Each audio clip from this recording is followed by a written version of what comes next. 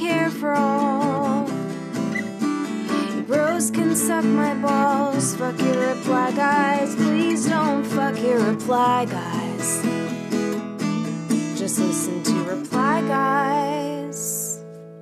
Hello and welcome back to Reply Guys, the leftist feminist comedy podcast for the rest of us. I am Kate Willett. And I'm Julia Claire. So if you hear like a weird noise in the background, that's my cat purring, and I am periodically pushing her away, but on such a difficult day, I don't have the heart to completely kick her out. I mean, I think that's fair and that's good. And I think that we should be holding close to our cats in this time.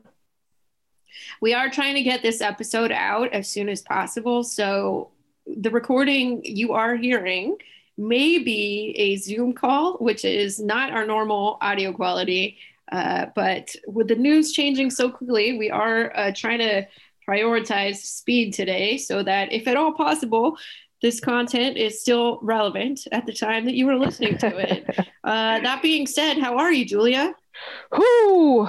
I'm okay. I'm doing better, I guess, than I was last night. I don't know. I thought that I had prepared to watch the returns come in emotionally, and I had not. I just can't believe that like more people voted for Trump than in 2016. I know. Like, who are these new people that are like, this is going great? I know. And that's what I kept seeing, that, yeah, Trump is outperforming himself from 2016, which is absolutely fucking bonkers. But yeah, I don't know. It's a sad day for America, any way you slice it. Yeah, I mean, it's just like, I'm thinking about these people that are still so committed to the idea that centrism is what is electable. That's one of the most kind of compelling things from last night. And it's like, Joe Biden may still get this, but it is just, I mean, it's a squeaker, if he does get it. And, I think we're still kind of waiting at this point to see, to what extent Republicans may or may not be able to Bush v. Gore it, But if Joe Biden does win this, we might even know, tonight. We might know a couple weeks from now. It's developing quickly.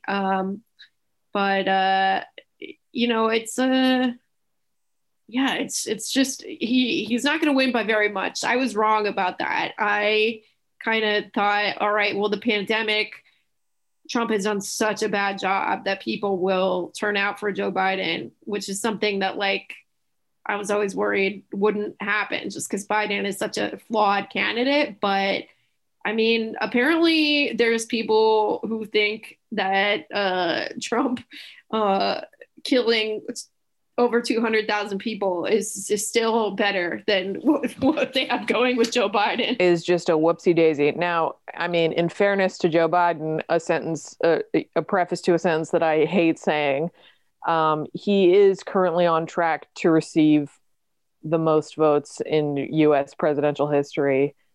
And he will still handily win the popular vote, it looks like. But yeah, it's a depressing day. Just how many people still voted for, at this point, someone we can confidently call a full fascist is really depressing. And obviously it's made worse by all of the voter suppression and, just the inherent nature of the Electoral College, which is, just structural disenfranchisement. See, Pearl agrees. And did you hear her? I did. Yeah. Yeah, it's been, I mean, and we knew the Senate map was going to be tough, but, and, we should say that it's currently 6:40 Eastern time on Wednesday when we're recording this. And, we're still waiting on Pennsylvania, North Carolina, Georgia, and a few other states to be called that are important. But Yeah. So if Biden wins Pennsylvania, he wins. But Yes. Republicans are trying to have a bunch of ballots thrown out in the courts there and kind of TBD. If he wins Georgia and North Carolina, he wins. If he wins Georgia Wait, and Arizona, who wins? Biden. Biden. Well, yeah, and Biden is projected to win Arizona. I don't know if that has officially been. Yeah, but he'd have to win Georgia too and Arizona, assuming he did not win Pennsylvania. If he wins Pennsylvania, it's like it's a wrap. Yeah, because he's basically, I think he's right now within 6 electoral votes of 270 currently. If he wins North Carolina and Arizona, he wins too, I think. And if he wins North Carolina and Nevada, he wins. And if he wins Arizona and Nevada, he wins. People are really like paying a lot of attention to Pennsylvania because that's the easiest path to victory. But I mean, I don't know. It's definitely like horrifying and disconcerting to see how many people voted for Trump, but it's looking like at this moment at 6:40 on Wednesday that Biden's chances are increasing and Trump's chances are decreasing. Yes, and Pennsylvania, basically, polls are continually wrong and have been for years, but a lot of the projections did show that in Pennsylvania, day of voting would lead towards Trump, but absentee voting and mail-in voting would kind of carry Biden to the end. And that is currently what we're waiting on. Of course, the Republicans are fighting tooth and nail. What's his name? Fucking Rudy Giuliani's like, I'm going to Philadelphia. And he was tweeting about how he's physically going to Philadelphia to stop people from cheating, which is very funny to me. Yeah, it's cheating to him is just counting the ballots. Yeah, I mean, I feel like this is all kind of playing out in the way that seemed most likely, in the way that people have been talking about for weeks of, like the map kind of. I am surprised he won Wisconsin. I'll say that. I thought that, like, I was more worried about Wisconsin than I was about Pennsylvania. Yeah, I mean, I don't know. It's just, I guess what I'm trying to say is, like, there's nothing really super surprising about what's happening right now, including the fact that Trump is calling the counting the ballots cheating. Yeah, and he also tweeted that he claims electoral victory in like Pennsylvania and Virginia and all these other states. Yeah, I mean, none of this is like all kind of exactly what people anticipated. Bernie Sanders was out here talking about this like weeks ago, but I do think that last night there was like a kind of profound shock because I don't know. I think we've just been sort of like fed for weeks that like Biden was going to do really well because that is what a lot of the polls were saying. And I also think that I don't know, to me, like, even though I'm typically distrustful of pollsters and pundits, like, the pandemic has just seemed so bad that, like, even though I never would have been someone who would have thought that Biden could win this, like last year, I started to feel like, okay, like, people can't possibly be on board with what's happening right now. Trump might get a lot of the votes he got in 2016, but certainly no one new will join up. And I, like a lot of people, was completely wrong about that. Like, there are people who are like, either like Biden is so bad that I just can't, or,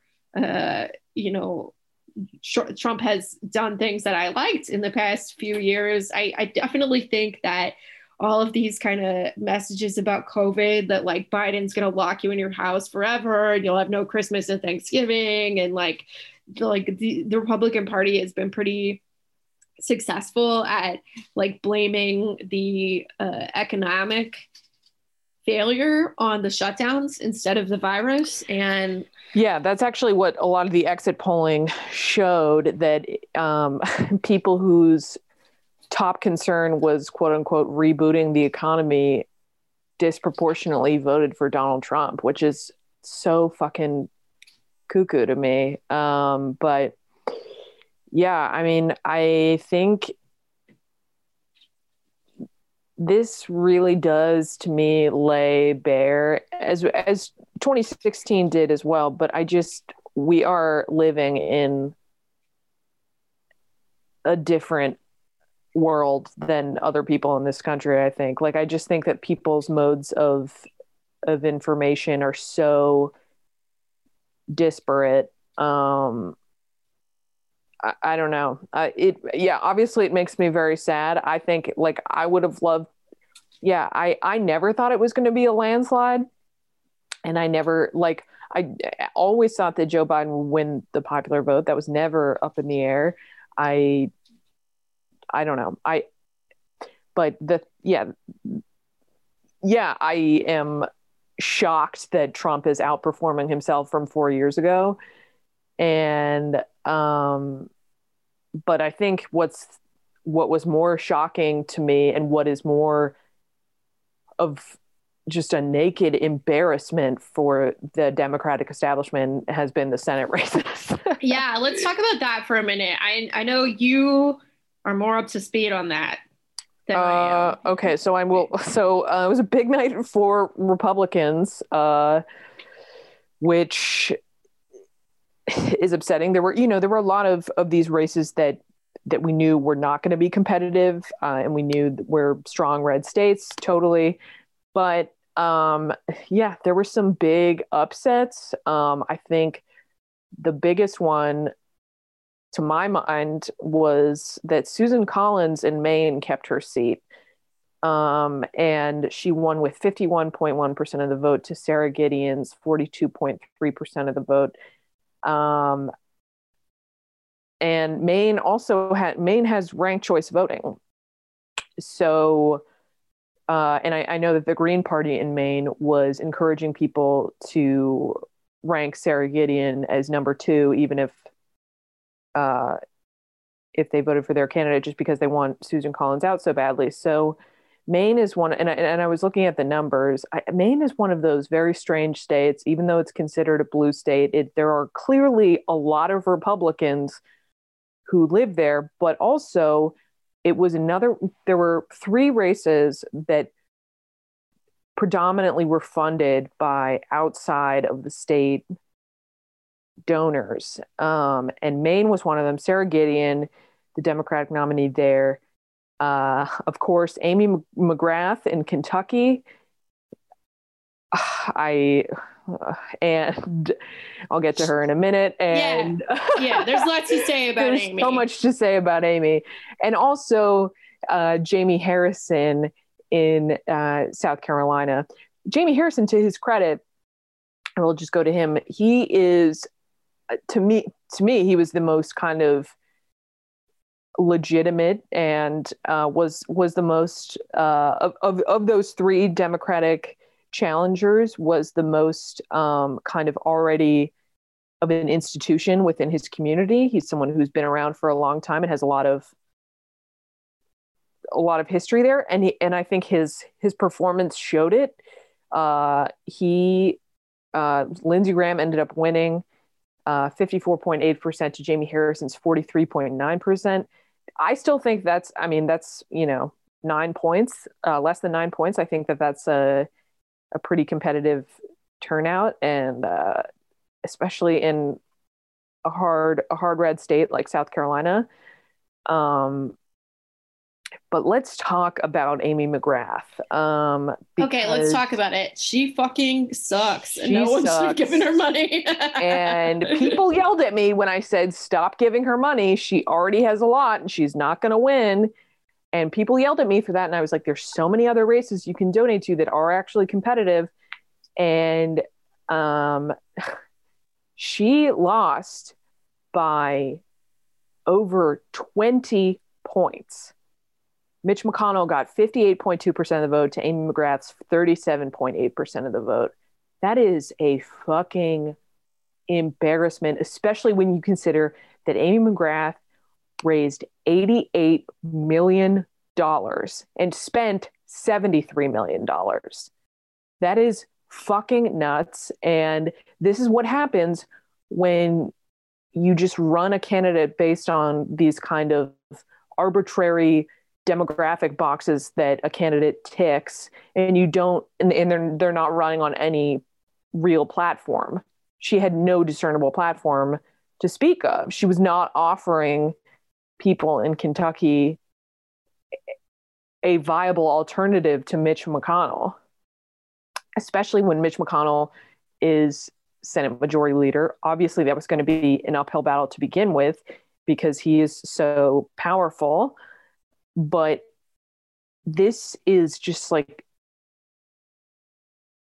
this should be something that sends shockwaves through the Democratic establishment. And I know it won't, but it should.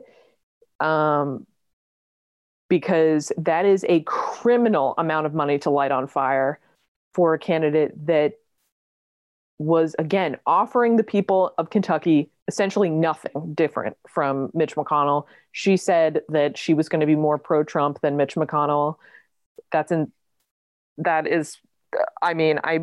We talked about this with Tom and Terrence from the Trillbillies a few weeks ago. And yeah, I'm truly disgusted with that race, because it is, again, it's just a criminal amount of money to waste. Yeah. Especially when Charles Booker was right there. Yeah. I mean, with both like Amy McGrath and Biden, it's just like, this narrative that like centrism is what's electable. I mean, maybe Biden will squeak it by, but like, the idea that we have to go with a candidate who is either a Republican or almost a Republican every time because, that's what's electable. It just, it loses again and again. John Kerry, Al Gore, Hillary Clinton, Joe Biden might squeak this by, but it's not looking good. Amy McGrath, like, John Ossoff, all these, it's just, I don't think that most of the pundits who espouse this, or, these kind of like Democratic Party hacks like Rahm Emanuel, I'm not sure that they actually believe that. I'm not sure that Obama even believes that. Obama is definitely somebody who partially won by presenting himself as a progressive in 2008, even while he was like kind of quietly saying to, the banks and the donors behind the scenes, like, don't worry. But, I don't know. I always go back and forth with this. And what I think is true is that these people it's not about what they actually think will win the most elections. That is like a straw man. And, Nancy Pelosi isn't afraid that the Green New Deal will alienate centrist voters or anything like that. It's much more about not alienating the donor class. And it's just really upsetting the extent to which like so many just rank and file voters have complete cable news brain. I mean, and just have like internalized this message of like centrism is electable when there's really not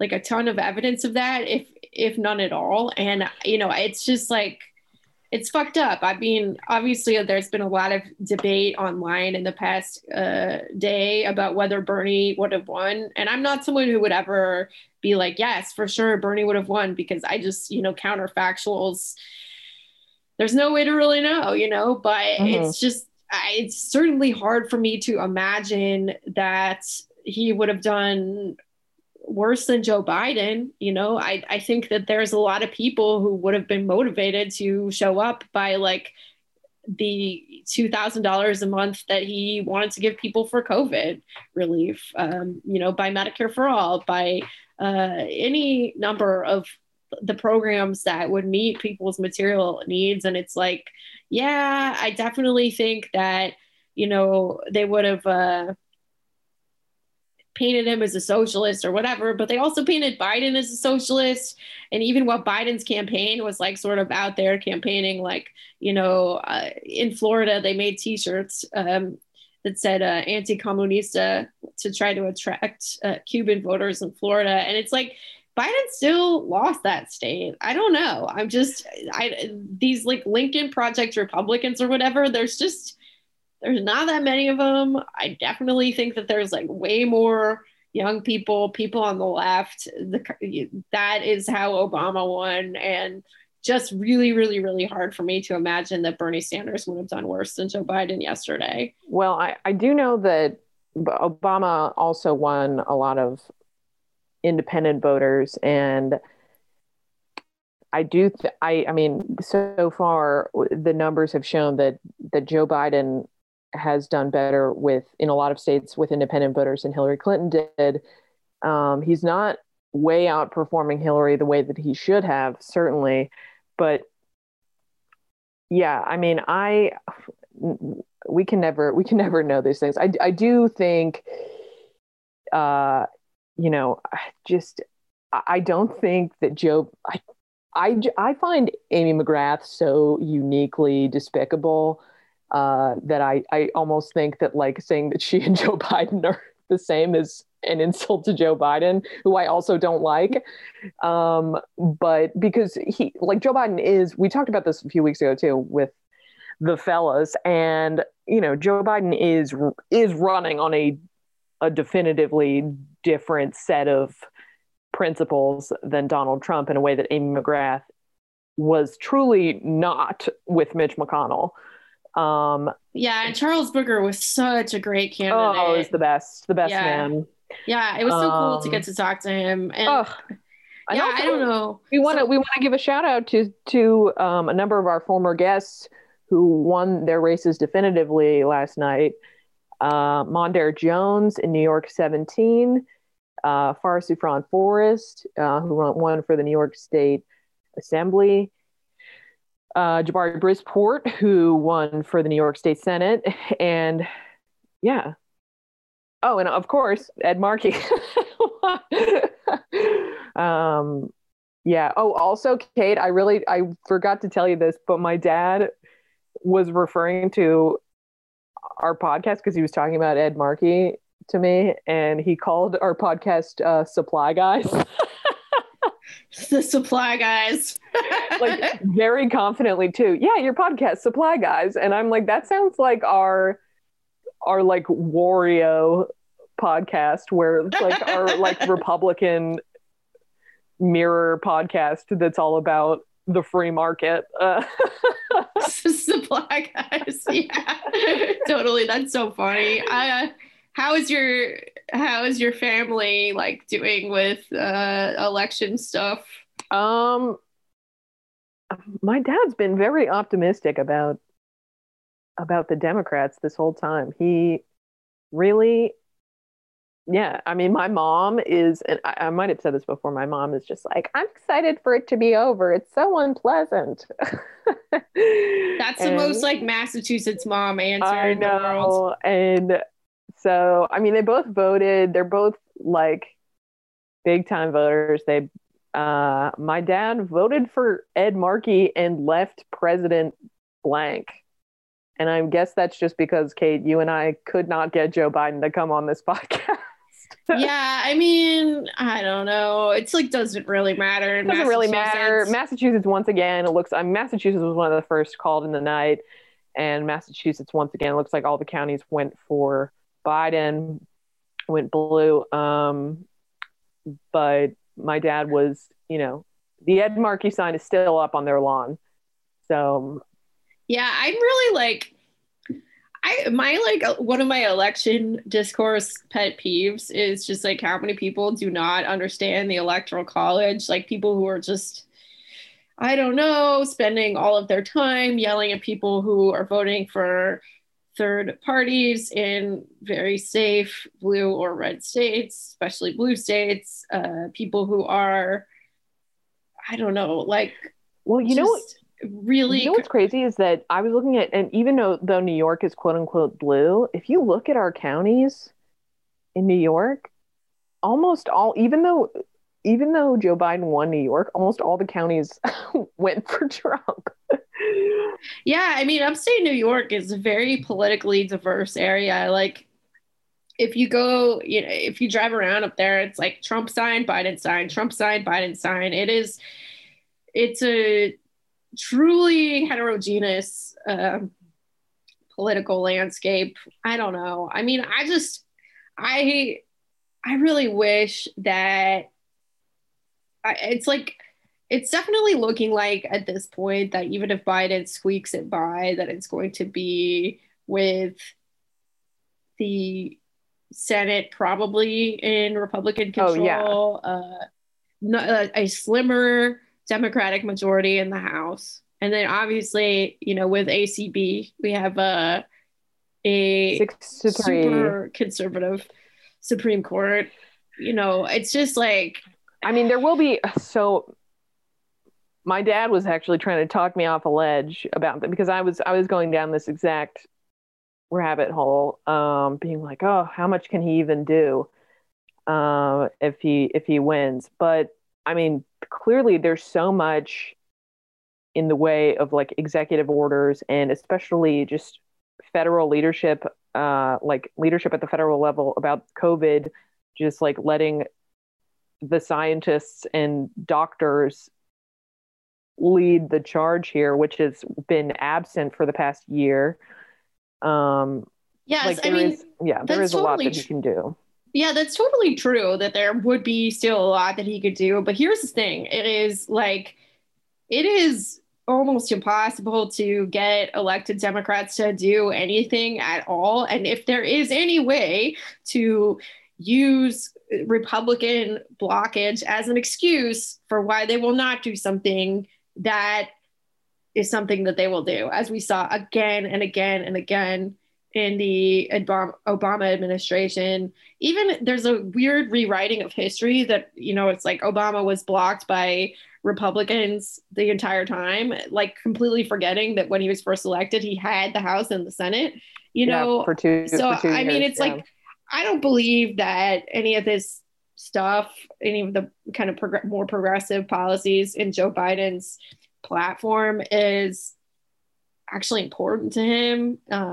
I think that, he's very centrist, center right even. And I think like if the public will accept that Republicans are the reason that something can't happen, I think a Biden administration will definitely just take that and relax, because they would probably rather not do a lot of these things anyway. I do think that there will be some better management of COVID, because I mean, there's just no worse management of COVID than Trump out there, just kind of going from trying to claim that it's fake to it's no big deal to, you can't do worse than that. Like any kind of coordinated federal response will be somewhat better, and I definitely think that when it comes to vaccine distribution, which is going to be a really big thing in the next year or two, I hope, fingers crossed, like a Biden administration will put people who believe in science in charge of that, so that's, I don't want to sound like a super negative Nelly, like there won't be anything good. I'm not like a two parties are completely the same person, but I do think that both of these parties are primarily concerned with serving their ruling class donors, and that, this is just a kind of a great escape hatch to have like a Republican controlled Senate. Yeah, I mean, I I don't know. Um, it, I have to believe that it will be significantly better to have a Biden presidency overseeing our federal response to coronavirus, and also, again, like obviously, 230,000 people are dead, and because we've had no federal response, and Dr. Fauci's getting fucking death threats and has to have a 24/7 bodyguard, which he never had to during the Obama administration. And honestly, that kind of shit, should Biden win, like that kind of shit will probably ramp up. It's certainly not gonna go away. No, of course not. But what we're dealing with right now is like zero federal response. So someone who clearly takes it, I mean, again, I think Joe Biden sucks, and he was nowhere near my first choice, and I begrudgingly voted for him this time. But and I agree that the fact that the Senate is going to be Republican controlled means we are hamstrung. There were some more DSA backed House candidates who won, as we mentioned, Mondaire Jones and Cori Bush, Missouri's first district. She rules. She rules. Very cool. We love Cori Bush. Hope to get her on the show if anybody knows her. Probably she's busy right now. We get it. But yeah, I mean the Senate's a fucking disgrace. Some of these races. I'll continue. Just there were a few Democratic pickups from Republican incumbents. In Arizona, Mark Kelly won, former astronaut, against the woman who was, I can't remember her name, and I'm being very misogynist that I'm saying the woman who was appointed after John McCain died. I don't remember what her name is. Martha McSally. That's what it is. Martha McSally. I mean, to be fair to you, that is like a very stupid, not memorable name. Yeah, it's Martha McSally. I got it. We got back there. Yeah. So Mark Kelly won. And so Arizona now has two Democratic senators. Colorado picked up a Democratic senator in former presidential candidate John Hickenlooper. I mean, another just wackadoo name. Also like a really kind of shitty centrist. He had a progressive opponent. I think the guy's name was Romanoff, and Elizabeth Warren, of course, endorsed Hickenlooper. I mean, so it's just like, yeah, better than the Republican, but yeah, and he, John Hickenlooper won that race against the Republican incumbent, who's been there since 2016, 2015. So John Hickenlooper won by 10 points, which is pretty decisive. Georgia is an interesting situation. Jon Ossoff came the closest out of everyone in that, Democratic challengers who got a lot of outside funding. David Perdue, the Republican, won with 50.4% of the vote to Jon Ossoff's 47.3% of the vote. That's pretty, I mean, obviously, almost only counts in horseshoes and hand grenades, but that's, I guess there are inroads being made in Georgia, and states like Georgia and Texas, I think, will go blue in our lifetime. Amanda Mull, who writes for The Atlantic, is from Georgia, and she was saying that the county where Atlanta is, I think it's called Fulton County, currently has the same Biden Trump voting breakdown that Brooklyn does. So that's pretty encouraging. Obviously, it's only one county in Georgia, but yeah, I mean, I don't know. I definitely think that the Republican Party is uniquely sadistic, and when people on the left say that it's exactly the same, I strongly don't agree with that. But at the same time, I'm not like, to me, it's not like some of these states like going blue. It's like, what is that even going to mean? Like, who are the Democrats going to be fucking running in 2024? John Kasich? I don't know. I mean, like, there is definitely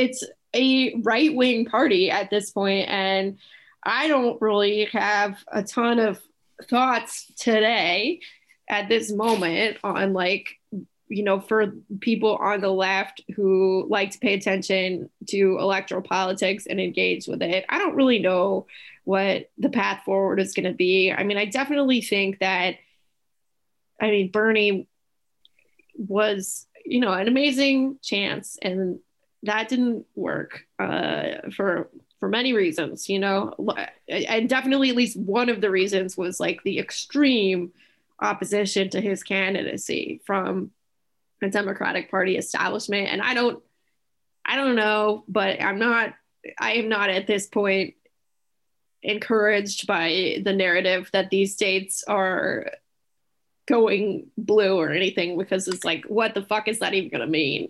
Well, okay. That's fair enough. What I will say is the thing that we're kind of skirting and that we're not saying right now is that part of the reason why the Senate map and the presidential map are so uniquely difficult, obviously, is because they're undemocratic by design. The Senate and the Electoral College both give swaths of land more representation than people.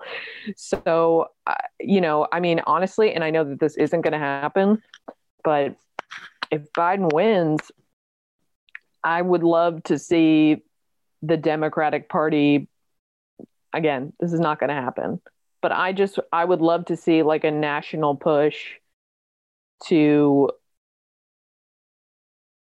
do something about the Electoral College, because there is a way to do that even outside of like the federal government taking an action or changing the Constitution. Like, a lot of states, not a lot, but there are some states that have basically made it so that, their electoral votes will go to the winner. Will be distributed proportionally based on popular vote.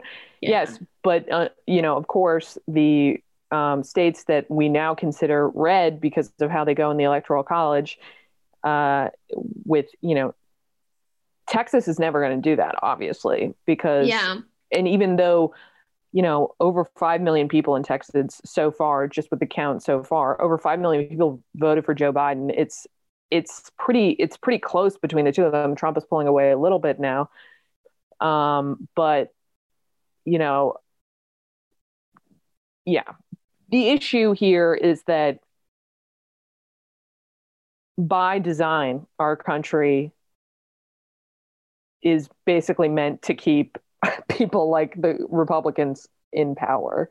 No, absolutely. Yeah. And it totally sucks. And it is something that I definitely think that people should be fighting to change. But I also I don't want to be a centrist about this, but I really don't see it changing anytime soon. And when people talk about, Biden has more votes in the popular vote, or Hillary won the popular vote or something, my attitude about that stuff is like, who cares? Because at this moment, it is not something that affects anything at all, But I mean, I think that's kind of like our conditioned response at this point. I think we should be fully outraged once again that 7 of the last 8 presidential elections have been won by Democrats, and we have not had 7 of those 8 elections won by Democrats.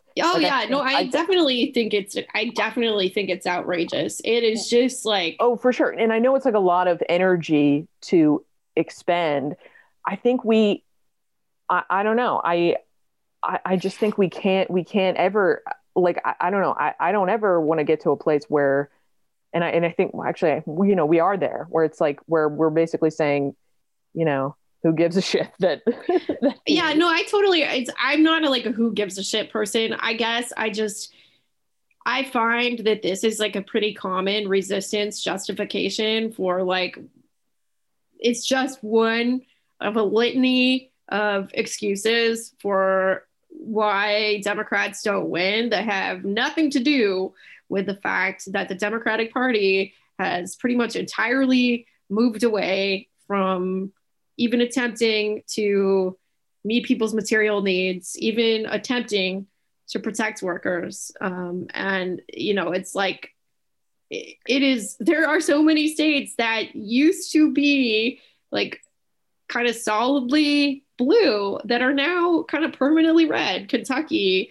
West Virginia, or like there's a lot of states that like used to be purple and now are like kind of consistently red, and so it's like, I don't know. I'm not. I mean, the Republican Party their entire platform is essentially white grievance politics, which unfortunately does appeal to, and I'm not saying that everyone who votes for Trump is a racist, whatever. I'm just saying that is what the Republican Party is running on. At the 11th hour last weekend, Donald Trump signed a decree saying that he wants to have a national day of remembrance for, his words, not mine, persons killed by illegal aliens.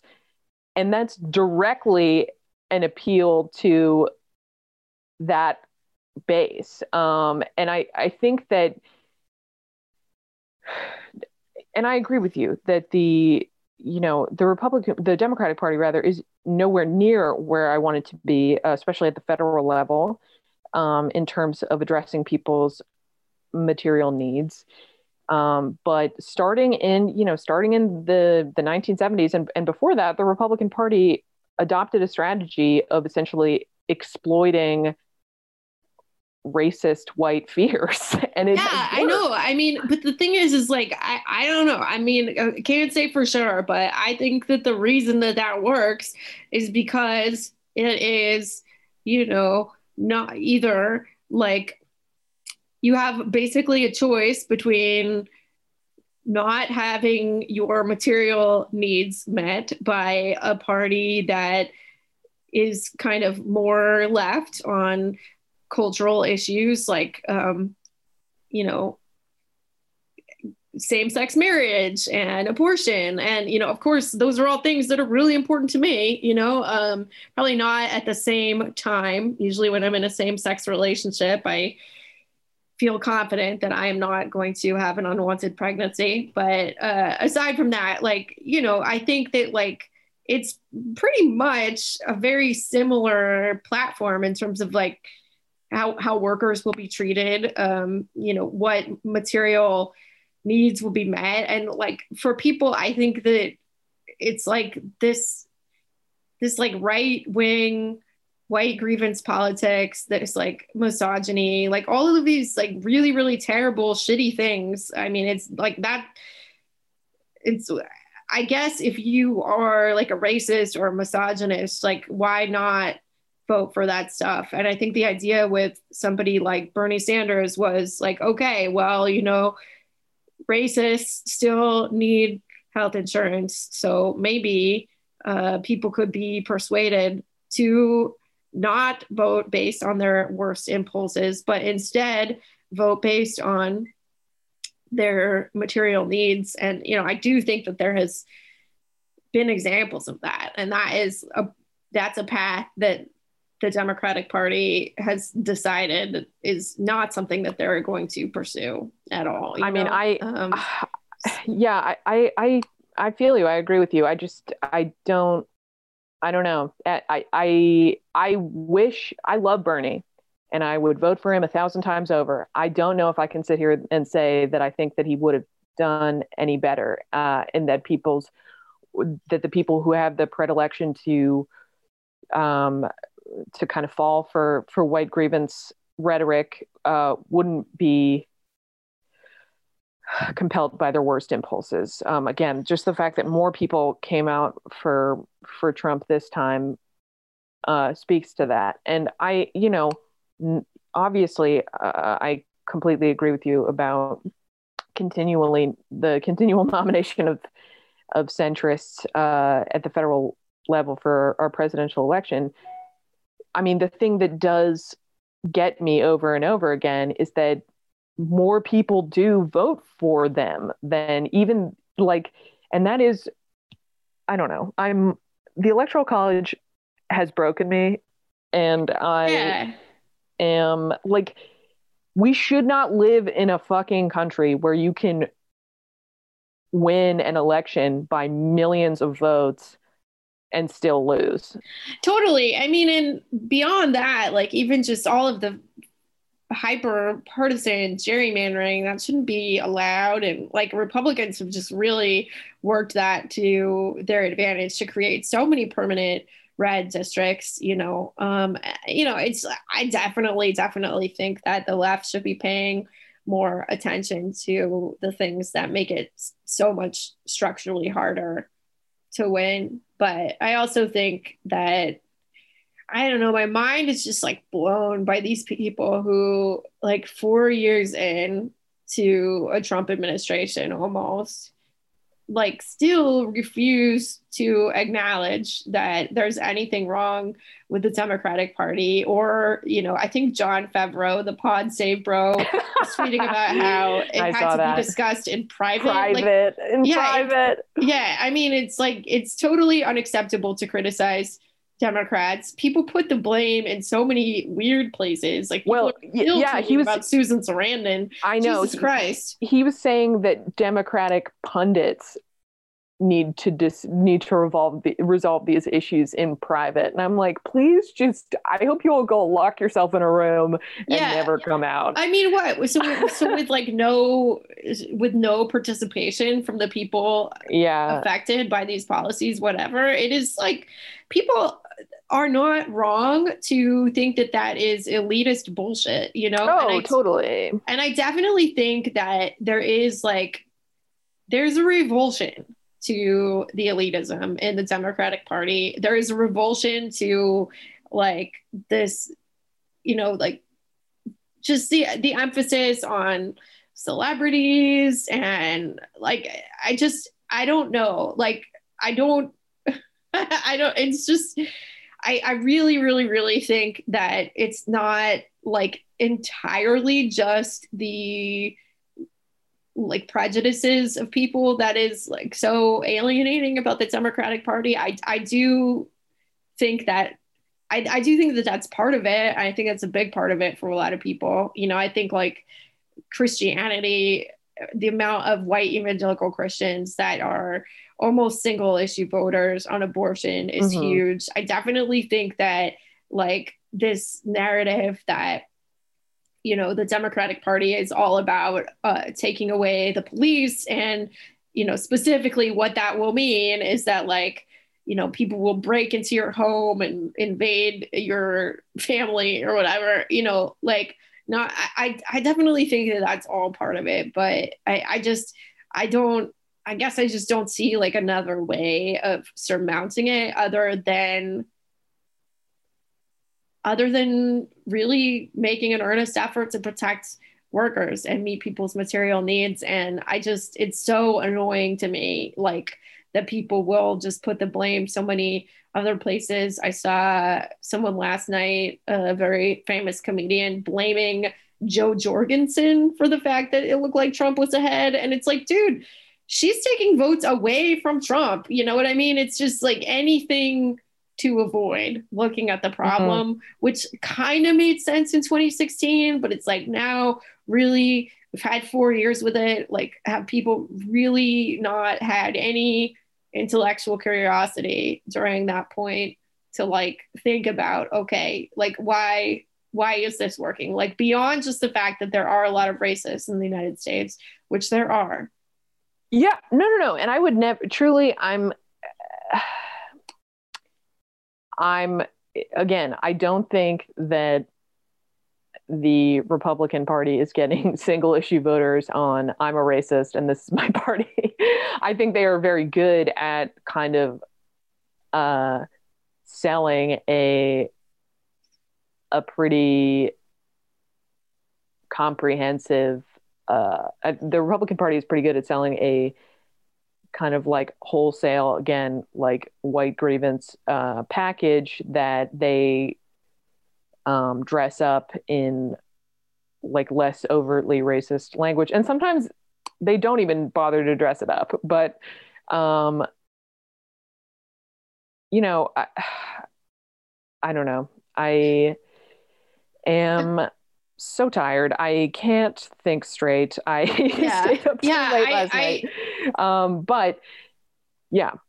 I just want to talk about like a couple other things before okay, yeah, and I didn't finish. I'll just run through a few of the other Senate elections just before we close out this bit. Doug Jones lost in Louisiana. Louisiana. In Alabama?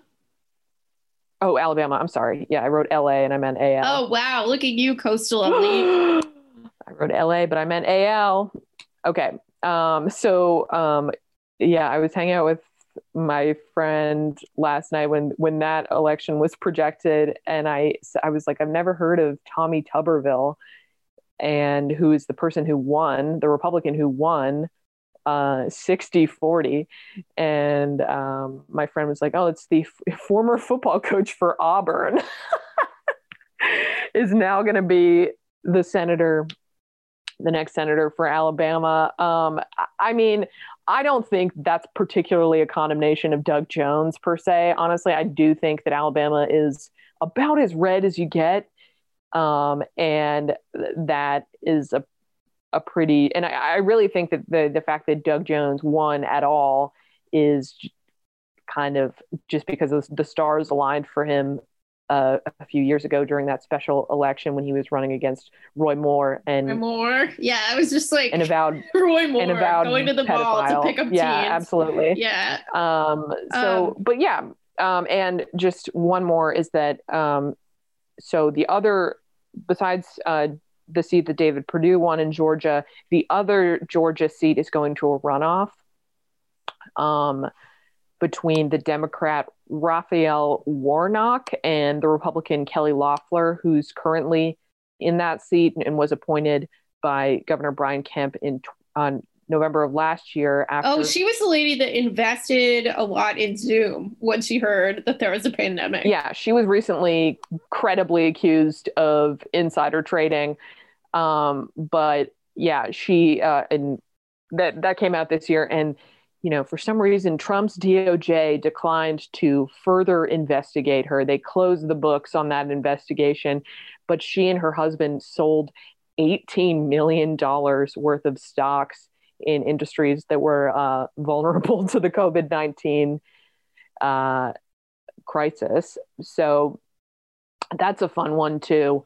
So yeah, that's going to be going into a runoff. We don't know where that one's going yet.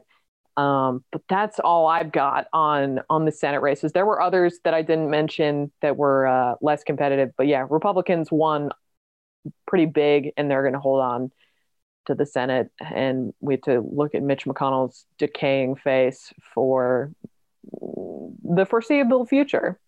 As well as his decaying hands. Oh, yeah. So a couple pieces of good news. Nithya Raman won her race, which is very exciting. Ran on a really awesome platform, DSA-backed candidate in LA. Oregon has decriminalized hard drugs, and 4 other states have legalized recreational marijuana: New Jersey, Arizona, Montana, and South Dakota. And Mississippi legalized it for medical use. I definitely think that one thing I'm optimistic about is, you know, it does really seem like weed is going to be legal, which is great because, you know, that is a reason that so many people have spent years in jail and prison unjustly. So I'm excited about that. I think that my biggest disappointment of last night was that Prop 22 passed handily in California. And I think that we don't even understand the implications of that yet and how bad that's going to be. Basically, this was Uber and Lyft and DoorDash and Instacart. Spending a ton of money to be able to continue classifying their workers as independent contractors, which means that you do not have to give them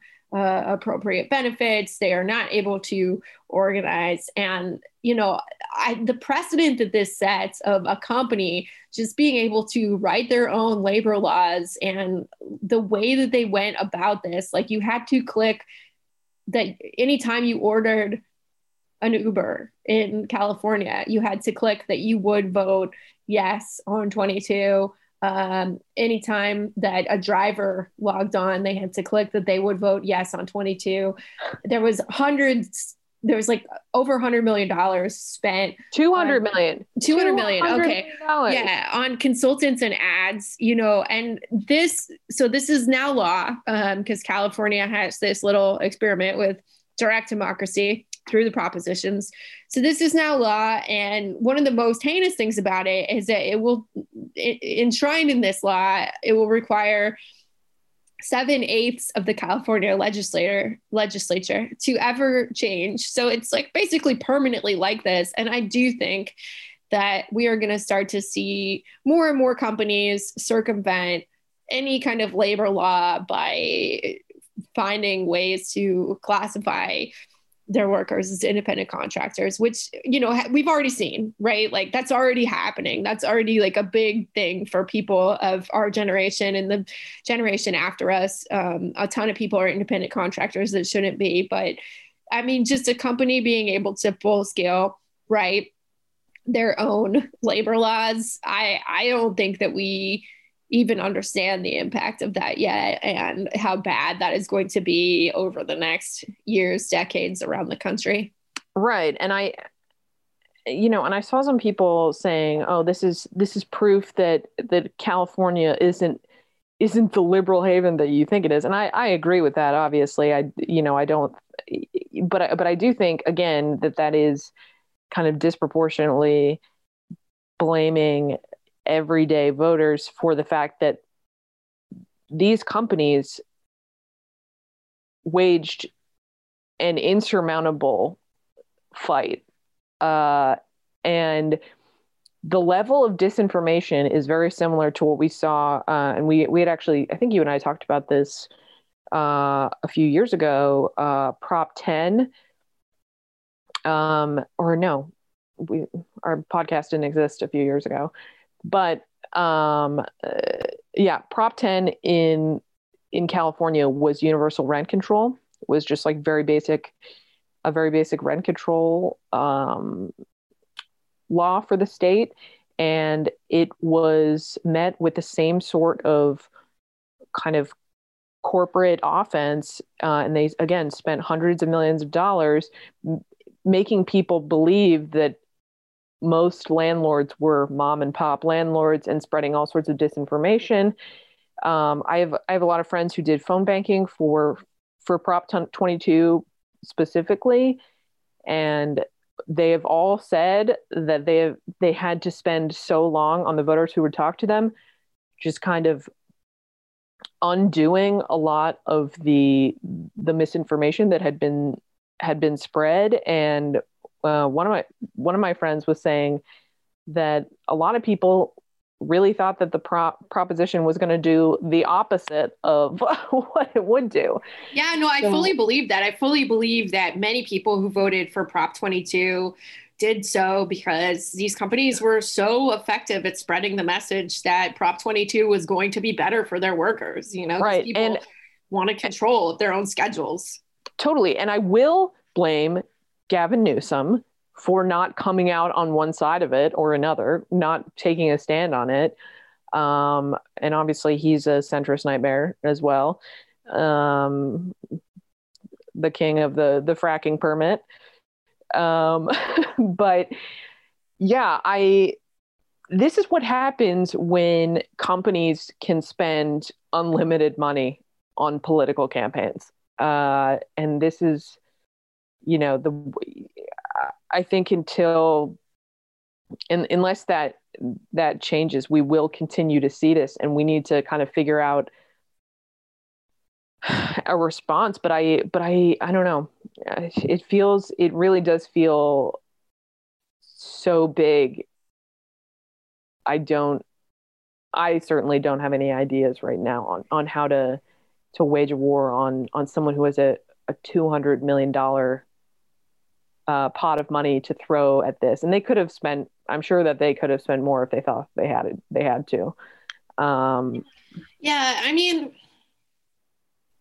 I don't want to end on a totally down note, even though that's like super justified. You're not listening to the podcast because you want us to bum you out, or maybe you do kind of like that. That's why I listen to political podcasts. So I do just want to say, like, even though it feels like there's not a ton of ideas right now about what to do about, some of this shit, that doesn't mean that those ideas will not emerge. Like, I definitely remember the day after the 2016 election just feeling like there's no leaders, there's no like who it just felt like everything good was impossible, and that we were all out of ideas. And like Bernie ran again in 2020, did not win, but like the left has grown so much during the 4 years of Trump, and these ideas, these leaders, these movements will emerge, even if the path is not clear at this moment. And I am optimistic about that. Absolutely. And, I harp on this all the time, but the stars of the Democratic Party right now are young left women of color, and that is, to me, and there are only more being elected, not just women, of course, but yeah, and I think that is something that we can be hopeful about. And I mean, just the fact that like the level of engagement that I see from people I know, and I know that I live in a bubble and that Twitter is unrepresentative of the American public. But I don't know. It gives me hope just to see the elections that we have won. Also, Jamal Bowman won his seat, and he was a DSA-backed candidate in the Bronx, I believe. So I hope that all of our DSA-backed freshman congressmen have fun fighting it out with the QAnon colleagues that they're gonna have to deal with. That is like kind of a weird dynamic to think about socially, that being in Congress means if you happen to be one of the cool people, you still have to like kind of hang out with the QAnon people. Yeah. Sometimes that'd be really weird. I hate hanging out with QAnon people. I know. I mean, we're going to have to address them anyways. Yeah. But I will say that I never want to see Nate Silver again. No, oh my God. I mean, it's like, I feel like I gave him another chance. Yeah. He must have just been making the rounds last night. I was watching ABC News, which last night, that was just the first channel that my TV was on. So I just stuck with it the whole night. And what a cursed group of consultants. There were 4 contributors on the panel. One of them was former Governor Chris Christie, and another one of them was Rahm Emanuel. And they're permanent ABC contributors. Insane. But yeah, I don't know. But yeah, they kept cutting to Nate Silver. I just imagine that he was switching back and forth between all the different networks, going live to them at different points. But yeah, I truly never want to see him again. No, I never want to see his fucking face again. And on that note, let's let's end this podcast. We will have a new episode on Patreon for you this weekend. And hopefully next week we'll know more. All right. Thank you so much for listening. Bye. Thank you so much for listening to Reply Guys. If you like the show, please rate and review us on Apple Podcasts. It really helps other people find us. The show is hosted by Kate Willett and me, Juliet Clare. Our producer is Genevieve Garrity. Our theme song was performed by Emily Fremgen, who wrote the song with Kate Willett. Our artwork is by Adrian Lobel. If you want to find us on Twitter, we're at Kate Willett with 2 L's and 2 T's, and I'm at OJuliaTweets, OH Julia Tweets, and Twitter is where you can also find our Reply Guys. They are always with us. Bernie, take us out.